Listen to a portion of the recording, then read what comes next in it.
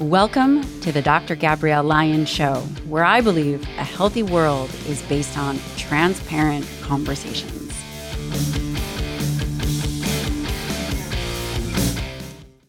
In today's episode, I sit down with Dr. Bill Campbell. He's a professor of exercise science and director of the Performance and Physique Enhancement Laboratory at the University of South Florida. Yes, you heard that correctly. Physique Enhancement. Dr. Campbell is uniquely positioned to talk about body composition. He is one of the only labs that focuses specifically on leanness and body composition as it relates to looking good in a bathing suit. This is a big deal. This guy is an expert. He received his PhD in exercise, nutrition, and preventative health at Baylor University. Dr. Campbell has authored 3 books on sports nutrition and is also the author of over 200 scientific abstracts and manuscripts centered on the topics of sports nutrition, physique enhancement, and exercise performance. Specifically related to physique enhancement research, in recent years, he has led pioneering research related to dietary protein intakes, which you know I love, rapid fat loss, and diet breaks for physique athletes and bodybuilders. In 2022, he launched Body by Science, a research review dedicated to helping people optimize their physiques with a maintainable lifestyle. Dr. Campbell is also a past president of the International Society of Sports Nutrition and an expert legal consultant for the dietary supplement industry. Dr. Bill Campbell is incredible. This is a fantastic interview. In this episode, we talk all things physique enhancement, how to be leaner, how to have rapid fat loss. What does that look like? How much protein do you need? What are the things you have to do to lose quality weight, not yo-yo diet? One of my favorite episodes so far, packed with information, super dense. This guy is a pioneering thinker and leader in the industry. I hope you enjoy this episode. I found it very valuable. It's a very unique spin. If you like this, please share this episode, rate, subscribe, comment, download, send it to someone who needs to hear it. Thank you so much. Let's dive into the show. A special thank you to Element for sponsoring this episode. I've talked about Element before. I love it. It's an electrolyte drink mix. It has everything you need and nothing you don't. I travel and I want to be my best. I want to have good brain function. And in order to do that, I need to be well hydrated. Element contains a science-backed electrolyte ratio of 1,000 milligrams of sodium, 200 milligrams of potassium, and 60 milligrams of magnesium. Doesn't have any junk. Super easy to travel with. They come in these little serving packs. So whether you are flying, driving, walking, you can bring it with you. Head on over to drinkelement.com/Dr. Lyon. You can grab your 8 single serving packets free with any Element order. It's a great way to try all 8 flavors. Share it with a friend. I've really been into the caramel salt. It tastes great. It allows me to get watered down. I can go, I can perform. I don't sound or feel dehydrated. I love this product. I think it's amazing. Element offers a no questions asked refund. Therefore, it's totally risk-free. I don't think that you'll need it. But head on over to drinkelement.com/Dr. Lyon. Grab your 8 single serving packets free with any Element order. It's a great way to try all of them. I use them. We all use them and absolutely love it. Thank you to Thesis for sponsoring this episode of the Dr. Gabrielle Lyon Show. I've devoted my life to studying the human body. And one thing that I've learned for sure is everybody is different. There is no one-size-fits-all approach when it comes to brain function, focus, creativity, energy. All of these things look different for you, and they look different for me. Luckily, I have found a solution to help me with my focus and creativity, and this solution is Thesis. And again, I'm so grateful for them for sponsoring this episode of the show. They make custom nootropics. Nootropics are nutrients found in nature or the human body that enhance cognitive function. And lately, I've been using the Creativity Blend. This has been a total game changer for me as I am thinking and expanding how I can get more information out to the world. Thesis leverages years worth of research and data collection. Thesis has made the process of finding your perfect blend simple. Go to their website, take a short quiz. They'll send you a starter kit with 4 different blend recommendations to try over the course of a month. They also offer free consultations with a wellness coach to optimize your experience and dial in your favorite formula. Thesis is offering 10% off your first box. To get your own custom starter kit, go online to takethesis.com/Dr. Lyon and use the code Dr. Lyon at checkout. Dr. Bill Campbell, thank you so much for taking time to talk all about your expertise. Yes, thank you very much for having me on here. I'm a little nervous, actually. Good. Then it's going to be great. What's so amazing about you is you have a dedicated lab to physique enhancement. And in this space of nutritional science and even bodybuilding, that's incredibly unique to have an entire lab at the University of South Florida on physique enhancement. So I would love for you to share a little bit about what that is and what you are doing. Sure. So it's when I was in grad school, I love bodybuilding. I love sports supplements. I love lifting weights. So I kind of had the idea, my lab needs to just be that. Like, how can we optimize fat loss, build muscle? And I've been blessed to be able to do that. So I've been at the University of South Florida for 15 years. I have an outstanding research team. My research team is a bunch of volunteer students, master students, undergraduate students. And what you just said is true. We focused solely on fat loss and maintaining muscle if you're on a diet or in a fat loss phase, or building muscle. And again, we use resistance training to that end. There's usually some type of protein intake, optimal protein intake with that, and sometimes dietary supplements as well. So that's the focus, and I've managed to not go after money or other things that does tend to sidetrack a lot of researchers. What's so unique about you is that you haven't chased any other shiny objects. You've really focused the last 15 years on physique enhancement. And from my perspective, that is fat loss. We're going to talk all about fat loss in this episode. We're also going to talk about muscle hypertrophy, recomposition, and exactly what you had mentioned, supplements.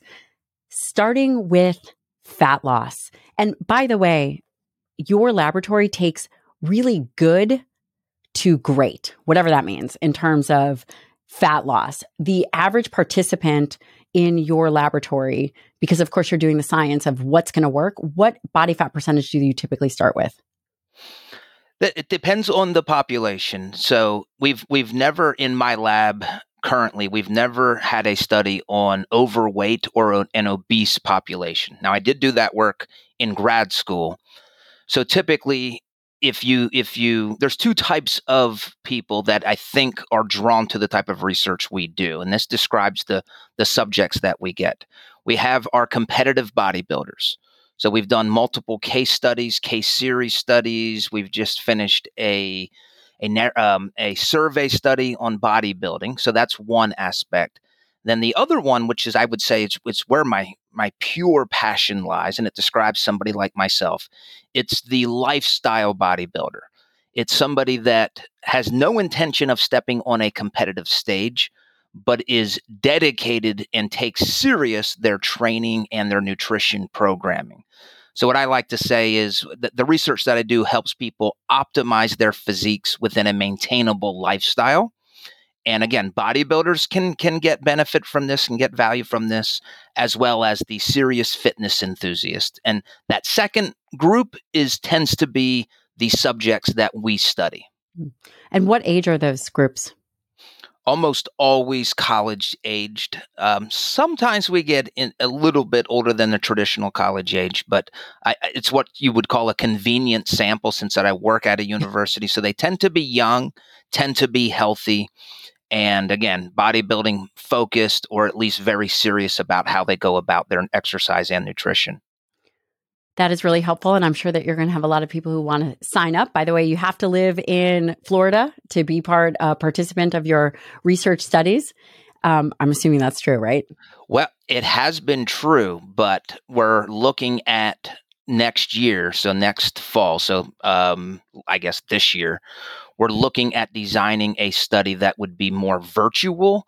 So the only thing that's held me back so far with doing that is I just don't have home-based scales that I trust to be able to say, yes, this is exact. I don't have validity in these bathroom scales in terms of how much body fat is lost. So you have two options. One, you live with that, which as a scientist, you can't. You have to feel good about the data that you're generating. Or two, you send everybody out to get a DEXA or some type of standardized research lab-based body composition assessment. So we're really putting our minds together. And for the first time, at least that we're trending in that direction. So then anybody, as long as you can have access to a weight room, you would be able to potentially be a subject in our study. That's fascinating. Let's just jump right into number one. How do we measure body fat? So there's several different ways. I like to categorize them as laboratory-based and field-based. So laboratory-based, think expensive. So DEXA, BOD-POD, years ago underwater weighing. And think of field-based, that would be more your handheld BIA device, skin folds. And then I actually use in my lab something that can be both. So we use ultrasound. It's A-mode ultrasound. So it's small enough and portable enough that I can actually go to subjects. But we don't do that. So we use it in my lab. And what I love about ultrasound, it literally tells you the thickness of the body fat. So if you think of DEXA or BOD-POD, all of those fancy, and again, I've used them. They're great, but they're not actually telling you how much fat. They're not measuring body fat. They're measuring your volume of air that you are dispensing in a BOD-POD. DEXA's technically measuring pixels on a screen based on the density of your body. Ultrasound's literally measuring the thickness of your body fat.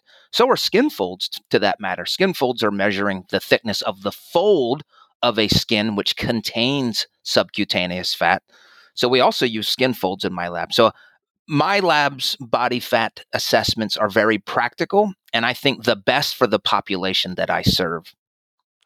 I think that is amazing and probably very valuable for the listener at home because they're oftentimes wondering, well, how accurate are these scales? How can I measure my own body fat? And what does it mean? What is the percent difference of what it says and what it actually is? In terms of ultrasound, you mentioned measuring body fat. What about muscle, skeletal muscle? Yes. So the device that I use does that, not at a great level. I use an A-mode ultrasound, which I guess the best way to define that, it's awesome for body fat, but it's not of a high enough quality often for many of the muscle groups to get to the density or the depth that you would need.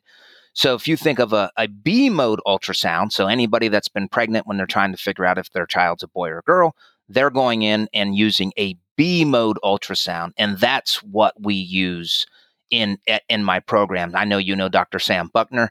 I know. I was just thinking that. Yeah. So first of all, he's a great scientist, first of all. Second of all, he's like a savant with the B-mode ultrasound. He's so well trained, and he's like our muscle guy. So that's what so ultrasound can use both. B-mode is what you would want if you're really focused on muscle thickness. A-mode can do that, but again, it's oftentimes not sensitive enough for the vastus lateralis, the larger muscles.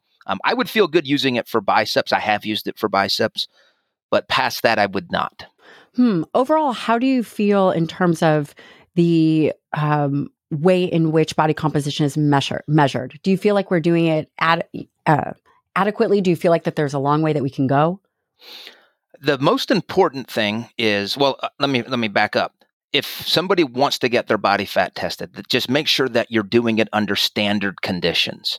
So what I mean by that is you should do it first thing in the morning before you've eaten. You should ideally not have exercised the day prior.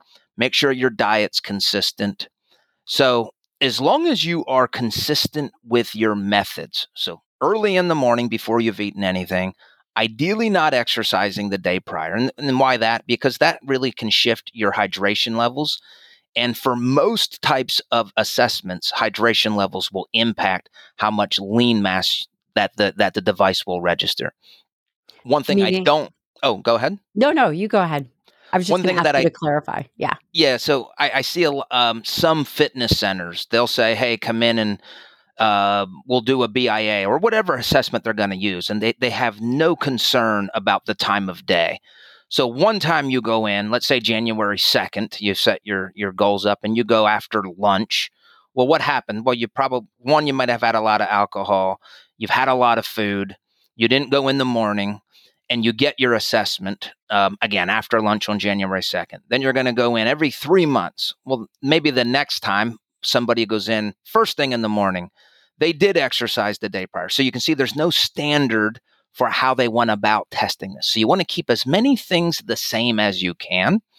And to that end, I think most devices, as long as they can detect changes in your body fat, that's what we really care about. If let's just say a true value, your true body fat percentage is 20%, but a machine says you're 22. That doesn't bother me too much if it's not exactly accurate, but can that machine detect when you've lost body fat or gained body fat? Hmm. Well, let's talk about body fat. What are the top ways in which actually people can lose body fat? There's generally two broad categories, and I would say both are outstanding for reducing body fat levels. One is diet, and when I define the word diet, let's just say eating in a caloric deficit. And then the other one is exercise. And typically that what I mean by that is aerobic exercise. That doesn't mean that resistance training is not effective for body fat losses. In fact, if you want to change your body, resistance exercise is the best mode. But I live in the world, and I think it's the world that you live in. I don't like using resistance exercise as a fat loss phase. The way that I view things, your whole life, you're going to be resistance training. Or let's just live in utopia for a minute. Your resistance training it's an anabolic stimulus on your body. Use it for that purpose. When people start to use resistance training to lose fat, it starts to put them in, they start getting tempted to do some things with their training programs that are not optimal for building or maintaining muscle. So resistance exercise is just a staple. You're going to resistance training today, next week, for 5 years, for 10 years. If your goal is to lose body fat, I think a great addition to that is aerobic exercise. And then if you just want the best combination, you have a diet, a caloric deficit, you're already resistance training, and then you add in more aerobic exercise than what you typically do for a period of time. That is it's very well established in the scientific literature, and it's what that combination, by the way, resistance exercise, a little bit of added aerobic, and a caloric deficit, that not only causes fat loss, but it enables you to maintain your muscle mass, which is hugely important when dieting because it helps you maintain your weight loss and allows you to keep losing fat for longer periods of time. Hmm. What if an individual is not doing any aerobic exercise? Where would you start? That I would start with a caloric deficit. And I think this is just my opinion. If I had to have somebody, they come to me and they say, I want to lose body fat, I would start them on a caloric deficit. I think most people, or more people, are able to eat fewer calories than they are willing to start an exercise program and maintain it. If you're currently sedentary, that's a big ask to start exercising. So both are effective. I personally, for a client that's currently sedentary, I would start with a diet, a caloric deficit, and as they get comfortable with that, add in some walking step goals. And then as they start to show me success in what they're doing, I start adding in additional cardiovascular, which I know we're focused on fat loss, but the other health benefits are just unbelievable. I live in the world of fat loss, but I sneak in health in the back door, and a lot of people don't even realize it.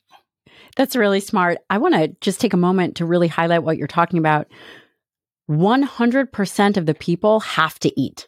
They have to get nutrients. You literally could go your entire life without exercising one day. I mean, it doesn't mean that that's healthy, but the reality is, even if exercise were to be a bigger stimulus to metabolic homeostasis, 23% of individuals are meeting their daily activity requirements of both cardiovascular and resistance training. However, most everybody is getting some nutrients, have to eat. So that makes a lot of sense. So before we move on to caloric deficit, how do you determine their maintenance calories? And then what percent do you actually reduce their calories by to determine a caloric deficit? Yes. So now you've asked a very question I love, because my lab has been very focused on this. What's the extent of the caloric deficit? So first of all, there's two ways to determine your maintenance calories. And let's define maintenance calories. Maintenance calories is your normal amount of food that you're eating, whereby you're not gaining weight or losing weight. So you're maintaining your weight with the normal amount of calories that you're bringing in. And it's important that we have that knowledge, because then we can dial in how many calories we need to reduce that you're getting in a day. So there's two ways to estimate how many what your maintenance calories are. I'll go with the quick method, and then I'll go with I'll call it my preferred method, which is what we do in my lab's research. The quick method is to use one of these metabolic rate estimation equations. So some people may have heard of Harris-Benedict equation, the Cunningham equation, De Lorenzo. So that estimates what your resting metabolic rate is, which is about 70% of the total calories that you're expending. What you do is, once you have that, and again, all you need is your height, your weight, your sex, and some of them your age, and you'll be able to get relatively close to your resting metabolic rate. Then you take that and you multiply it by an activity factor. That activity factor is dependent upon how active you are. Or if you're sedentary, we usually say about 1.2. Multiplier your resting metabolic rate by 1.2. If you're moderately active, 1.55. So that method is quick, right? You don't have to go anywhere. You just have to know your personal demographics and an estimation of how active you are.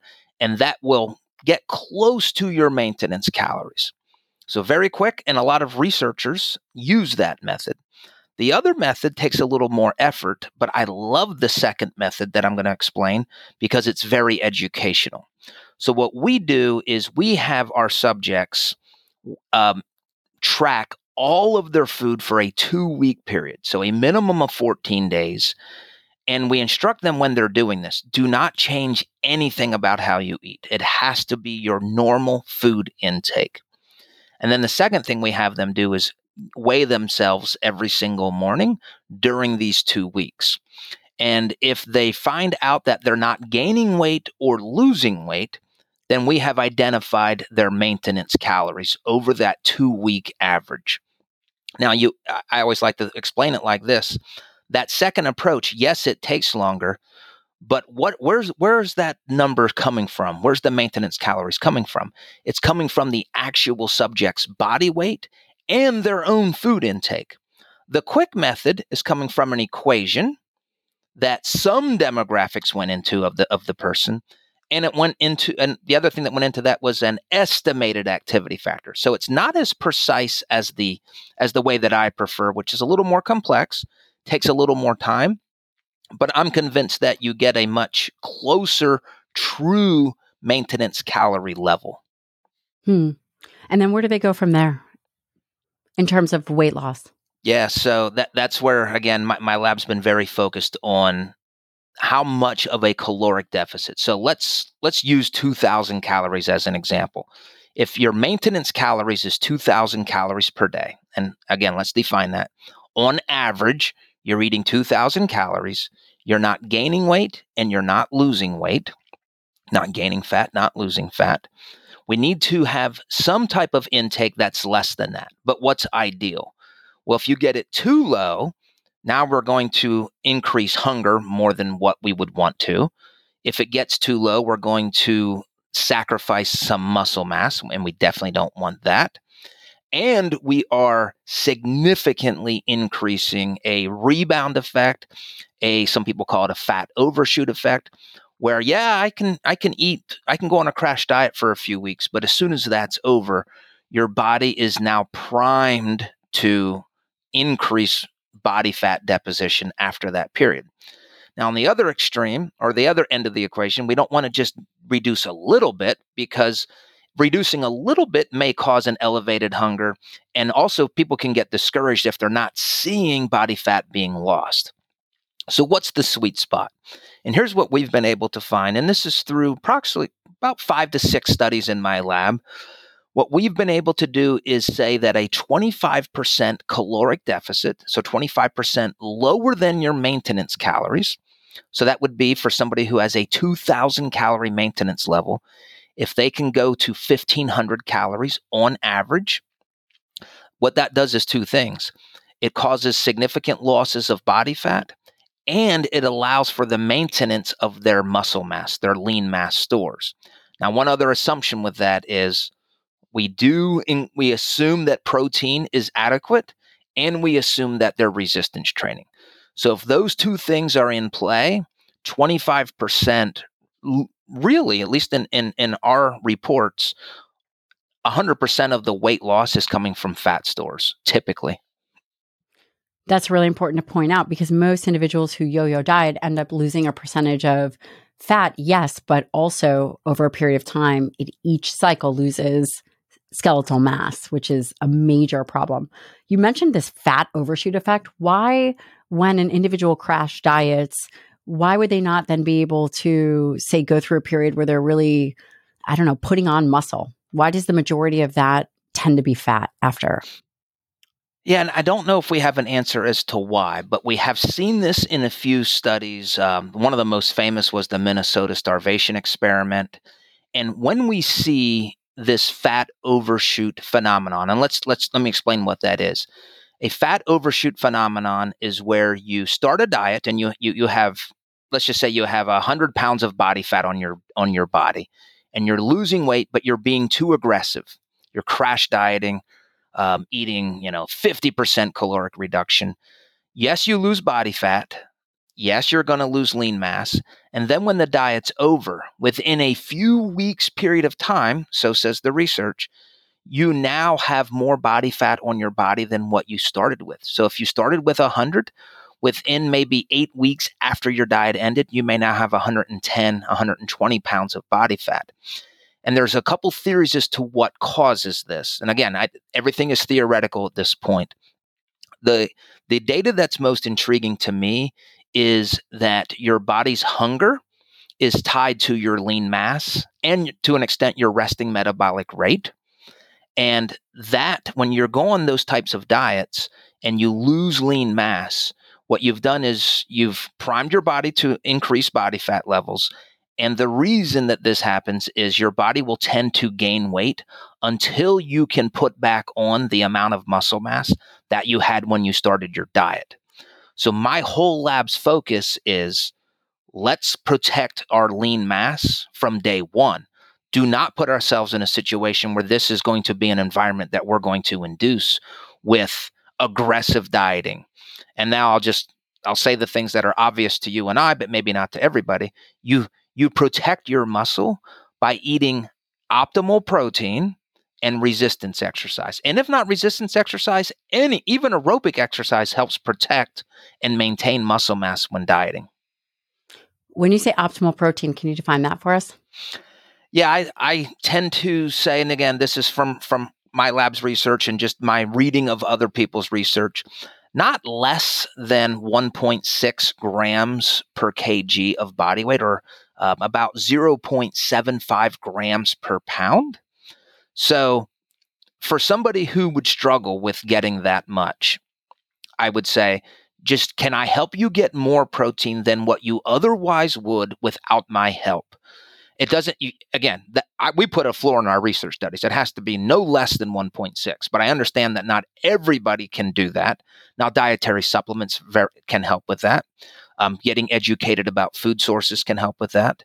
But more protein is better than less protein, even if you don't hit Dr. Campbell's floor, my threshold. And I would say that is the lowest amount. I typically will encourage people to get up to a gram of protein per pound of body weight when dieting. That's for international audience. That's 2.2 grams per kg. And then some other benefits with that, which are huge, is your hunger levels tend to be less. Uh, Not all research has reported that increasing protein will help with hunger, but a lot of research has, and I've never read a study where elevating protein intake is a cause for increasing hunger. It either has no effect or it suppresses your hunger when dieting. In terms of if an individual is reducing their caloric intake by 25% because they're focused on fat loss and their goal is, so your floor is 1.6 grams per kg, which ends up being 0.7 grams per pound at your very baseline recommendation. The more ideal number that you're saying is 1 gram per pound. Is it ideal body weight or current body weight?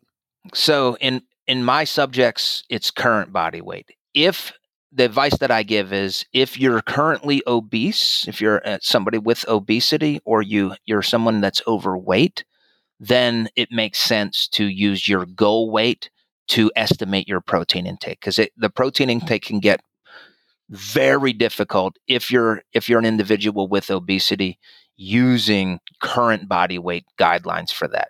So again, anybody who is not obese, use your current body weight. If you're someone with obesity, what is your goal weight, and base your protein intake on that. And then what's the next macro that you turn to?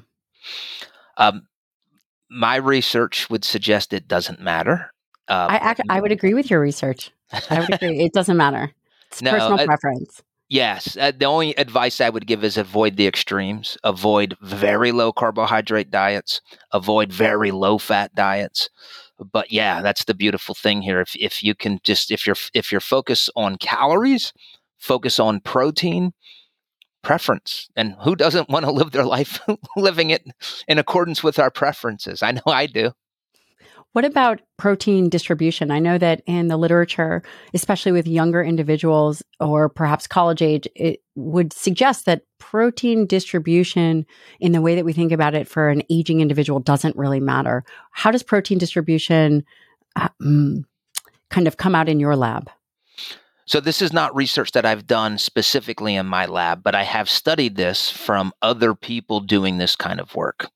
And I'll give a little bit of background. Up until about 2 years ago, I was aware of 2 studies that were done at the cellular level. So they were looking at muscle protein synthesis responses with different amounts of protein distribution.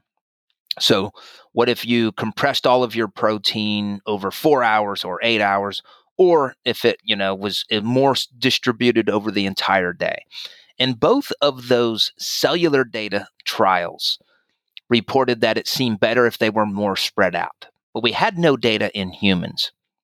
Since that time, I found a study in bodybuilders, I think this was an Italian study, where they compared a protein skewing approach. So these male bodybuilders had very low protein for breakfast, a moderate amount for lunch, and then a biggest dose for dinner.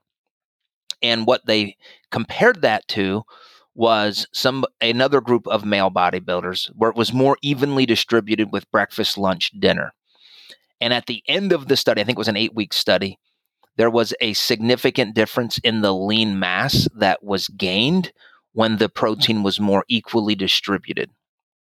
So taking the cellular data, taking that one study, so this is not 15 studies that I'm relying on, but I would also say my common sense would tell me it makes sense to distribute your protein. And I view protein as an anabolic stimulus to the body.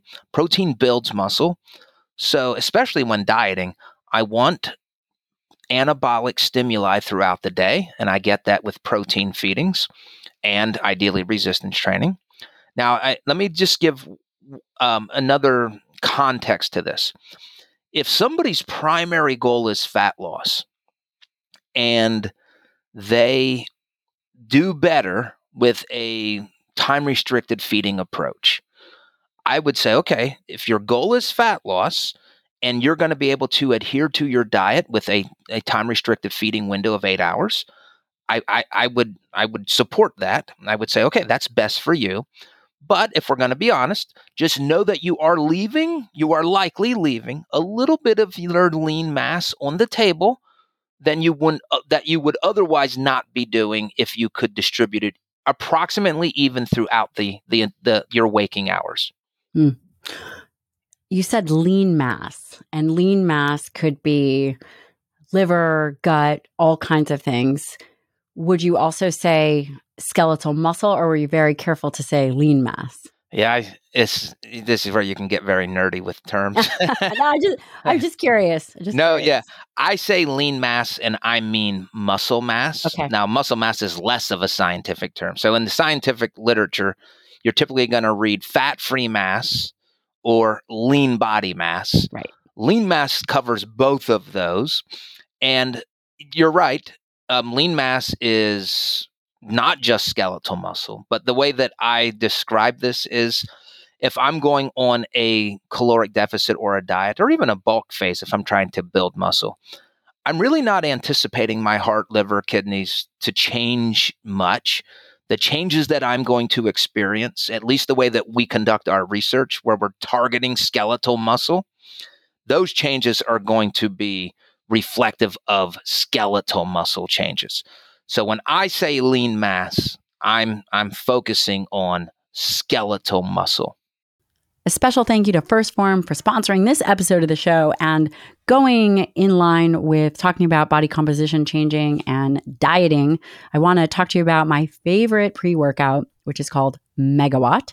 They have it in a whole bunch of flavors. When you are dieting, oftentimes you are tired and hungry because you are in a calorie deficit. That takes a little bit of time to adjust to, but you still need to have extreme energy to get a fierce training session in, which also requires powerful mental focus. One of the reasons I love Megawatt, I've been using Megawatt for a very long time. It is a pre-workout. You can just take a scoop, put it in your morning coffee. Don't do that, you guys, I'm kidding. You can put it in water and then chase it with coffee. But of course, that has to fall within your caffeine allotted amounts. But anyway, Megawatt has B vitamins. It has ingredients that will help with mental focus, alertness. It also has electrolytes in it, which I think are really important, especially as your diet is changing. You can head on over to firstform.com/Dr. Lion, grab your Megawatt. Again, I've been using it for a very long time. I never travel without it. Try their berry lemonade. You can even try it with sparkling water in the morning. I bet you'll love it. Again, that's firstform.com/Dr. Lion. Special thank you to Inside Tracker for sponsoring this episode of the show. Inside Tracker is a perfect partner for this show. Here's why. Dr. Bill Campbell talks all about weight loss, rapid weight loss, maintaining muscle mass. And when we think about dieting, there are things that change in the blood that reflect the way in which you typically feel when you're going through a dieting phase, for example, like thyroid and hormones. I think it's critical to understand what your body is doing during times of fasting and when you're going through a bulking phase. Whatever your physique goals are, you really should know what your body is doing so that you can pivot and do other things or do things differently for the next round of dieting or whatever it is that your physical goal is. You can head on over to insidetracker.com/Dr. Lion for 20% off. Again, this is a way in which you can see blood work. It'll get you a personalized plan to improve your metabolism, reduce stress, improve sleep. It has a whole host of ways to help you feel better for the long haul. For a limited time, get 20% off the entire Inside Tracker store. Just go to insidetracker.com/Dr. Lion for 20% off. And again, whatever cycle that you are on, whether you are on a bulking phase or a cutting phase, it's important to know exactly what your body is doing during each of those phases at least once. That's helpful. Eventually, I think, I don't know, have you seen any of the work from William Evans? He's talking about, have you seen him? I know of his work. I know he's done some of the best NASA research. But tell me what work you're familiar with. Well, he's trying to bring ways in which we can actually measure only skeletal muscle by tagging creatine and Oh, looking at it in yeah, urine. Yeah. that A, makes a D, lot of sense. a D3 creatine. Yeah. Okay. So we'll Yeah. see. Maybe Yeah, leave it really to a amazing. rocket scientist like him to be able to figure that out for us. I know. I think it's just important to really highlight that we don't necessarily do a great job, not me and you, but the way in which we're measuring muscle, it's very difficult to see quality. It's very difficult to see quantity if we were to even get granular about it. So I just think that it's interesting because again, lean mass typically includes everything. And yes, what you're saying is right. Would it typically be the change in skeletal muscle mass? Yes.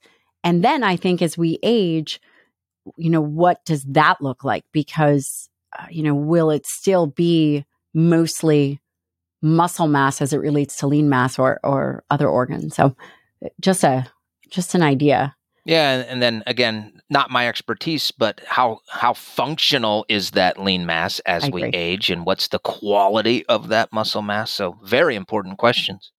Eventually, I'm hoping that we'll all get there, that we'll all end up shifting the conversation.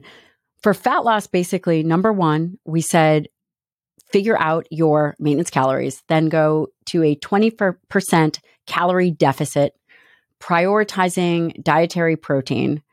Whatever your leftover calories are, you don't really care if it's fat or carbohydrates as long as it's not necessarily in the extremes. How fast should someone expect to lose body fat? So a good gauge is, depending on what method you're using, let's assume they're all equal for the context of our conversation, a 1% loss of body fat per month is a very good rate of fat loss. And a word of warning here to anybody who's taking my advice: be careful that you don't use the scale, just your body weight, to gauge your progress, because you will be disappointed. One, you'll be disappointed anyway because nobody loses body fat as fast as we want. I'm a fat loss researcher, and every time I try to lose fat, I'm thinking, this is not fast enough. Like, I get disappointed, and I know how it should. I know the process. But if you only look at the scale weight, you're going to fail to appreciate that you are going to maintain your lean muscle mass. And in fact, you may actually gain some, and you will be losing body fat. But so if you gain lean mass and you lose body fat, and you look at the scale and it doesn't change, you will be there. This isn't working. To the contrary, it's working beautifully. You are changing your body. It's just that the scale is not picking up the change in your body composition. So if you can, I always encourage people, get a body composition assessment, because that will give you a more clear picture of what's actually happening. The scale number is not good for those of us that are prioritizing protein and resistance training when we're dieting. It is not the best way to gauge progress. There is something called that set point theory. I don't know if it's been completely dispelled, but do you find that individuals who have maintained a certain body fat percentage and weight for a long period of time, their body likes to be at that certain body fat and weight? Yeah, I'm still trying to have an informed opinion on the body set fat theory. I'll say something that I've observed. I've assessed thousands, if not 10,000, resting metabolic rates in people. I've done it for my entire career. And almost always, when I measure somebody's resting metabolic rate, and I can tell you, a lot of people come to my lab and they think they have a slow metabolism. They do not. It's very rare that a measured metabolic rate is actually slow. But when I have seen it, and I've seen it on one hand, it is always been in people who were formerly obese. And I don't have an answer as to why, but it got to the point where, even now, as I see these, if I saw somebody come in and we measured their resting energy, their resting metabolic rate, and it's low, that's my first question. Did you lose a significant amount of body weight recently or over the course of your life? So again, that's not necessarily the set point theory, but it does suggest that if you were formerly obese or are obese, your metabolism may not your metabolism may not be optimized. And again, if you have a lower resting metabolic rate, that means you can't eat as many calories without gaining body fat. So that's what I've observed, and I just need to do more reading on the set point theory. That's very hopeful for people because now if they feel that they have a quote slow metabolism and perhaps they haven't struggled with weight, then they may not. They may not just be tracking appropriately or adding in enough aerobic and resistance training, all of which I think are really important. How long do you suggest individuals go into a caloric deficit for? Oh, so now you're talking about another favorite topic of mine. I love your favorite topics. This is the hour of my passion here. So we have some data on this concept known as diet breaks. The more complicated version is called nonlinear dieting, but essentially it says it may not always be the best practice to go on a diet and stay dieting for month after month after month. It may be better to break that up and go back to maintenance calories for a week or 2 weeks. And what that does is, remember earlier I was saying that dieting is a catabolic environment. Protein and resistance exercise allow us to impute anabolic stimuli into this diet. Well, so does a diet break. Now, if you go back to maintenance calories, maybe it's not anabolic, but at least we're no longer in a catabolic environment. And one reason I really like diet breaks, we're going to have a paper published in the next few weeks on diet breaks in resistance trained females. But again, I like to serve people who are lifestyle bodybuilders or just people who are fitness enthusiasts. And a lot of people, I'll just speak for myself. If I'm going on vacation and I'm in a fat loss phase, I don't want to diet when I'm on vacation. I don't really want to diet over the holidays. So just fitting a diet break into your lifestyle when you don't want to diet, I think has a huge psychological benefit. And earlier we talked about fat overshoot. In every one of those scenarios where we've observed it in the scientific literature, the diets had not only been severe in terms of the caloric deficits, they were also elongated. So they were done for fairly long periods of time. So how long should somebody diet? That's hard to say. One thing that I do when I work with people is once you start to adapt to your caloric deficit and you're no longer losing body fat, that's one of the strategies that we will typically use. We'll say, okay, you're going to take a break for the next week or 2 weeks. You're going to go back to maintenance calories. Now, that doesn't mean that you can eat whatever you want or that you're eating in a caloric surplus. Just means we're taking a break from the diet. And in theory, then when we come back to the diet, your body is more sensitive to the caloric deficit when we go back on the diet. And oftentimes we will see an actual loss of body fat where we were struggling with that because of, not taking any breaks. Now, the research literature does not report that consistently. One famous study called the Matador study, really good results in obese males. The study that we're going to have published here in the next couple of weeks, we didn't see a benefit with diet breaks in resistance trained females, but there was nothing for the diet break to fix, is what we suggested, meaning that they weren't dieting for a long period of time. They were resistance training. They had high protein intake. So the diet break wasn't really useful in helping because they were already doing so many other beneficial things with their diets. What about confounding variables? I saw one of your posts on Instagram, which, by the way, I love your Instagram, and it talked about an individual who slept 4 hours a night would put on 9% more abdominal obesity than someone who slept, I don't know, I didn't read the study, but maybe it was 8 hours a night. how do you determine when someone is reaching a plateau? Is it really a calorie and exercise issue, or what role does lifestyle play in terms of sleep and recovery, those kinds of things? Yeah, so I want to say that I'm not a sleep researcher. I'm not a sleep expert. What? I wish I was. So my lab is focused on the diet and the exercise component. So that's what we focus on. But the research that I read, the coaches that I know that are in the trenches helping people with weight loss, sleep would be the third area of importance and focus. So we have our caloric deficit, we have our exercise, and we would sleep. And again, I tend not I do like numbers. I'm a scientist, so but I appreciate that all of my I don't have clients right now, but people don't want to track 50,000 things. So I think they should track their calories for the people that need to do that. I think they should also track their performance in the gym. And then maybe I would make an argument for sleep. And the study you're talking about was the best designed sleep study I've ever read. They had these people live in a facility for up to, I think it was almost 2 months.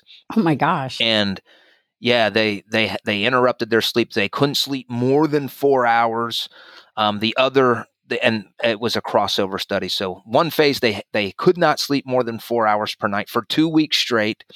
The other 2 week phase they had to get, I think it was at least 8 hours.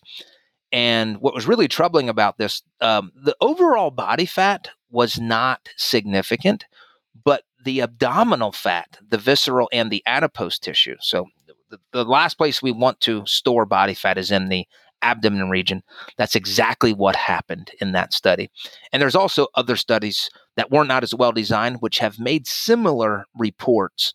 So if you're serious about fat loss, sleep needs to be optimized. Now, again, what does that mean? My research would say, or my reading, 7 hours per night is kind of the threshold that I read everywhere. Don't if you get less than 7 hours, that puts a lot of people at risk for other negative health outcomes. And from a fat loss perspective, I just adopted that. Now, again, some people can get by on less, some people need more, but 7 hours is that my reading of that literature. That's always the number of hours that's cited. Well, you guys heard it here. Better get your sleep. And, we saw that with the data for night shift workers when calories were actually controlled. They definitely had more abdominal obesity and poor glycemic control and higher levels of insulin. So even with calories controlled, just changing that circadian biology. So yeah, that's really, really interesting. Yeah, it's like the third. I've been calling it the third frontier: diet, exercise, sleep. Well, nobody with two little kids knows anything about that. So parents, if you have little children, you might as well just forget that is even an option. Yeah, I got multiple questions. What about interrupted sleep? And obviously, it was always mothers. And I was just like, well, the study didn't measure that, but I just always said it's a season of life, and I didn't know how to answer. You will forever have a foot in your face. When an individual now, so they've reached their body fat percentage, now what happens? What do they do? So I like to say now you work on the skill of maintaining that. And if you did your fat loss plan in a good way, which we've already talked about the good way, you've not drastically altered your lifestyle habits. So again, if somebody says, I'm reducing my calories by 50% and I'm going to lift 6 days per week and I'm going to do 7 days a week of cardio, they're doing all of these somewhat, or let's just say good practices, but in a way that would never be sustainable. As soon as their diet's over, they're not going to be able to maintain that. So when the diet is over, well, first of all, we start with the after the diet by what we do during the diet. And let's not do things that are going to not be sustainable for, for our foreseeable future. So again, hopefully you were resistance training and you'll continue to resistance train. I would hope that you would be doing some level of a cardiovascular exercise But admittedly, I would increase that during fat loss phases. And I just love this, the way that it's phrased. Once you have hit your body fat goal, now you get to work on the skill of maintaining it. And do your calories come up? So do you move them back up to maintenance? So for that individual who was eating 2,000 calories, that was their maintenance. We've reduced it by 25%. They're now at 1,500 calories. They've now achieved their body fat percentage. Do we move them back up to their previous maintenance calorie? Yes, I would. And there's opinions on, do you do that the day after the diet? Do you just go right back? Or do you take 2-3 months to go back up to that level? The science is not clear on that. I think it makes sense that you go back there somewhat gradually, so not all at one time. But the reason that people I'll just use myself, when I get overweight, it's because I have eaten in excess. I've been eating in a caloric surplus. So after my diet, if I go back to my maintenance calories, and it's my true maintenance calories, I should not expect any fat gain from that process. So that's why I call it a skill. The skill now is I have to not overeat my maintenance calories. And that's something I struggle with. I can do diets relatively easily. I'm not as good with the skill of living in a maintenance phase. So that's where I need more practice, more skill, and better discipline. Bill, we know that you never get overweight. Come on. What about fat loss supplements? I'll use one word: caffeine. It works. It's relatively safe. Now, it's not for everybody. And the thing about caffeine, it works through so many mechanisms. So there's a very modest appetite suppressive effect of caffeine. Not every study, and the ones that have reported it's minor. But I know when I'm dieting, every little bit helps. And let me also say, when I go on diets, and I'm a fat loss researcher, so I go on diets a lot. I gain weight, I lose weight. I'm about All to go for the on. job, though, right? All for the job. Sometimes yes, sometimes no. I'm going to start a diet in a couple of weeks, and I'm going to make that a case study. So that will be the most scientific I've ever done it.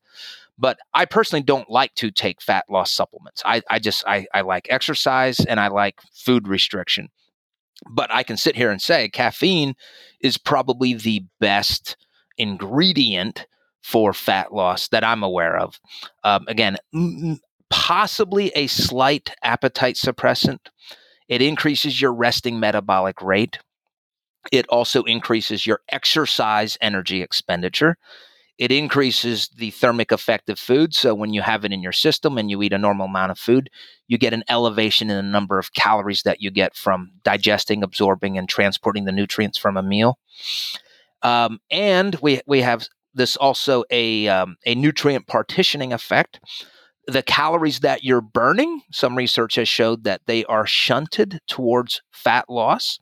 So it's not just you're burning calories, you're burning more calories from body fat stores. Now, again, none of these things are significantly high, but they're all there. They're all reported time after time after time. So caffeine it helps with metabolism, maybe a help with appetite. And the other thing is, if you are doing additional cardio, it also lowers the rating of perceived exertion. So it makes the perception of how hard you're working a little less. So it doesn't feel like I'm exercising as hard when I use caffeine. So again, caffeine I think is great. I personally don't like to use caffeine when I diet, but if anybody wants to, it's dosages are around 3 to 6 milligrams per kilogram of body weight. For most people, that's about 200 to 300 milligrams in terms of dosage. Well, I love caffeine and I use caffeine nearly every day. Oh, wow. Okay. I'm preaching to the choir here. So it's amazing that you don't use it, but I use it. I love it. I have a whole handful of ways that I get it, whether it's a pre-workout or coffee. I love coffee. I love black coffee. I love green coffee. I love powdered coffee. Yeah. Do you ever take the pills, or no? You wouldn't. You don't take pills. No, actually, I do. There's a company called Thesis. I'm not sure if you've heard of them, but they do have formulas with caffeine in them. They're Okay. amazing. Now I'm holding up a Diet Dr. Pepper. I do get some Ah, caffeine with this, so I'm so not that I. glad that you held that up. You know why? Why? Because there's a lot of information on the internet about how artificial sweeteners can potentially blunt fat loss. And as a fat loss researcher, what would your answer be to that? I'm not aware of any evidence where that has been shown. Now, I know where people get that. They will use correlation studies or association studies. Um, and whenever I get a crazy claim, that's the first question I ask. I'm just going to ask you, or prove me wrong, but that was from some correlation study. And again, correlation studies aren't worthless, but you can make them say whatever you want. I've never read a study that led me to the conclusion that anybody is doing any harm by using artificial sweeteners relative to fat loss goals. I think that that's important to mention. Can you say that again? Yeah, I'm not aware of any any research that I've read that would suggest that using artificial sweeteners is harming your fat loss effects, your fat loss goals. Yeah, I wanted you to repeat that because part of the goal of this podcast is to really have transparent conversations with experts who are very well studied in their prospective fields. So, you, as a fat loss researcher, this is what you do every day. You have a physique enhancement research lab, and it really helps the listener cut through all the curiosities and, somewhat of the BS out there so that they can really be successful. And I think that that's very important because it helps people. Yeah. And I mean, let me just say, if you could drink pure water for all of your beverages, great. But there's other research that diet sodas are actually helpful with weight loss. Now, I'm not that is not my area of expertise, but I am aware of those studies. Any of the big downfalls, are there any massive pitfalls that people who are going on a fat loss journey that you see them do routinely over and over again?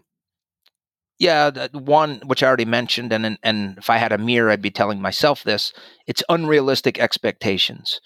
Everybody is impatient when they start a diet because they're hungry, they're exercising hard, and it's if the biggest advice I could give to anybody is don't look at day to day changes in your weight or even body composition.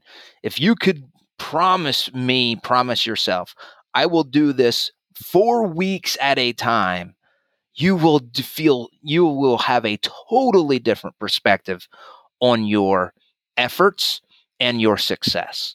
It is those daily weigh-ins, and again, I'm an advocate of daily weigh-ins, but I take a weekly average of those. I never get excited or depressed on a daily weigh-in. Always take an average because there's too many ups and downs day to day. But again, taking it further, 1 month checkpoints gives you a completely different perspective on your dieting. So I think that's hopefully that answered your question. That's the best advice I can give. I think that that's great advice. So my son will be turning 2 in March, and I tracked my weight loss journey so I had 2 babies very close together, and I'm now back to my more normal weight, and I lost 20 pounds of fat, and I kept nearly all my muscle. Just it's solely fat from doing it slow, exactly the ways in which you're talking about. So it can be done. Yeah, and when you do it slow, it becomes incorporated into your lifestyle. That's what's key. If you're not doing things that you can't see yourself doing 6 months from now, be careful. Do something that is a little bit more sustainable in your fat loss plan. Do you see a difference in fat loss for men versus women?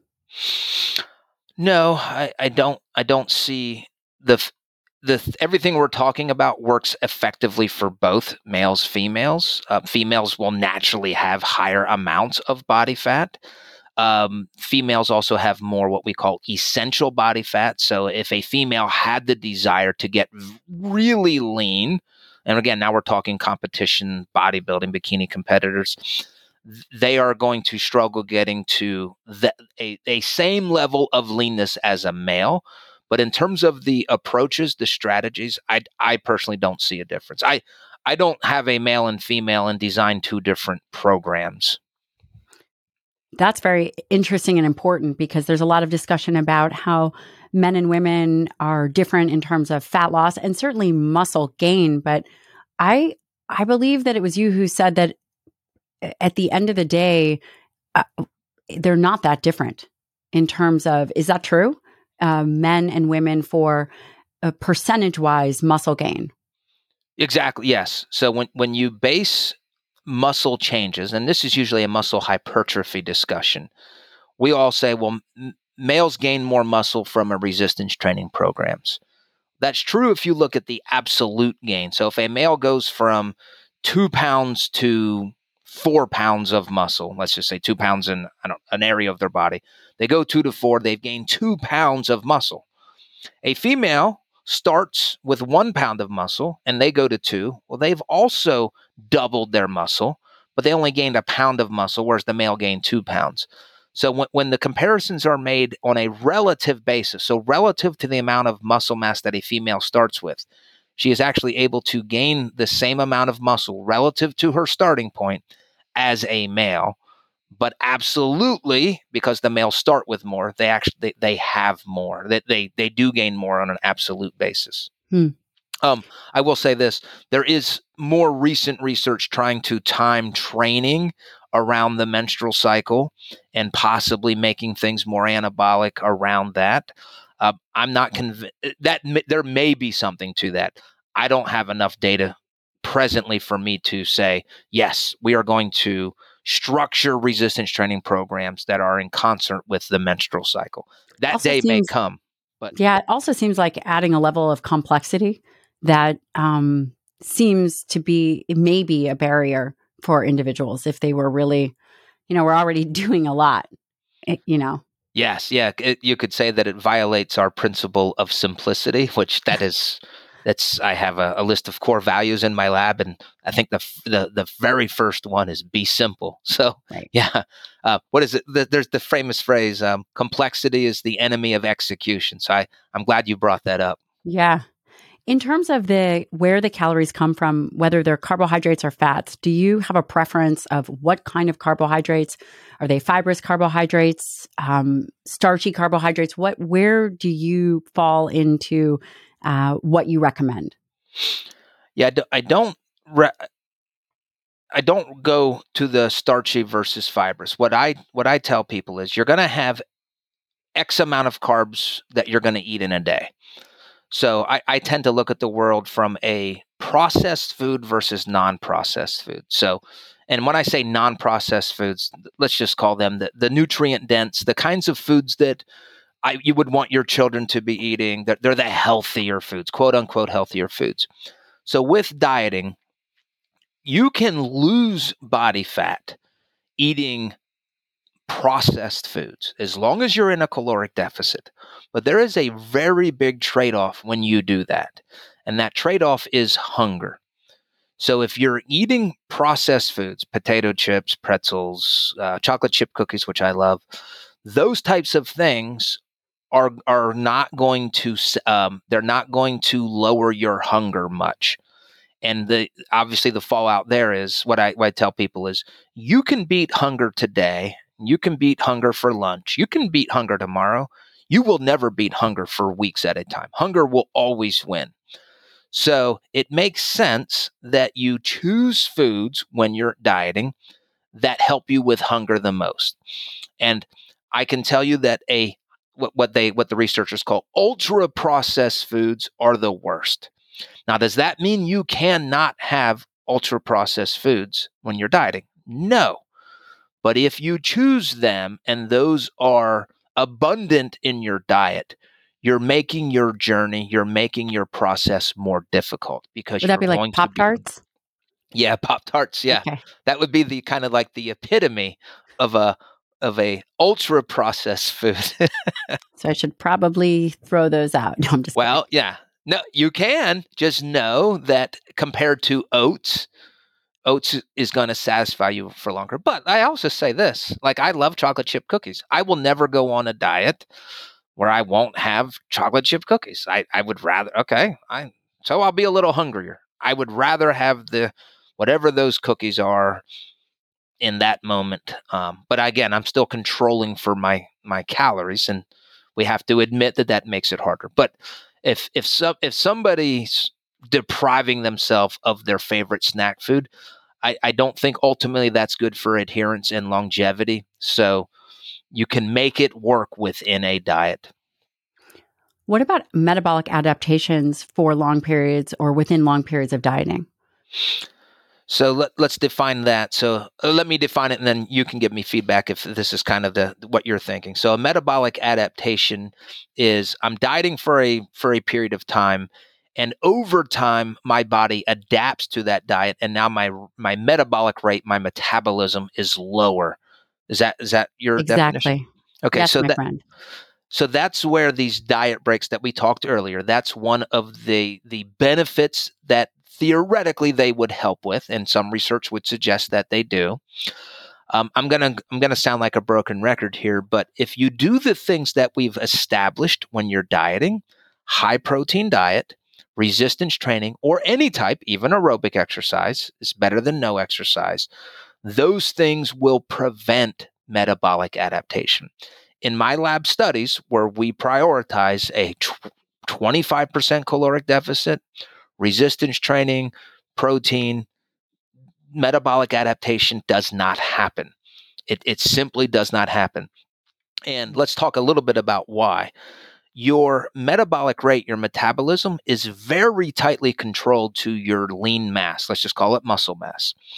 So if you lose muscle mass, you can predict you will also have a slower metabolism.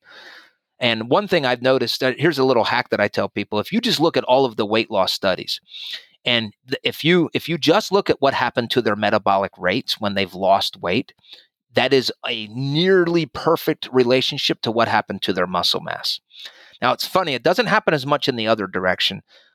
If you gain a couple pounds of muscle, it doesn't always mean you're going to have a pretty robust increase in your metabolic rate. I used to think it did, it just doesn't happen.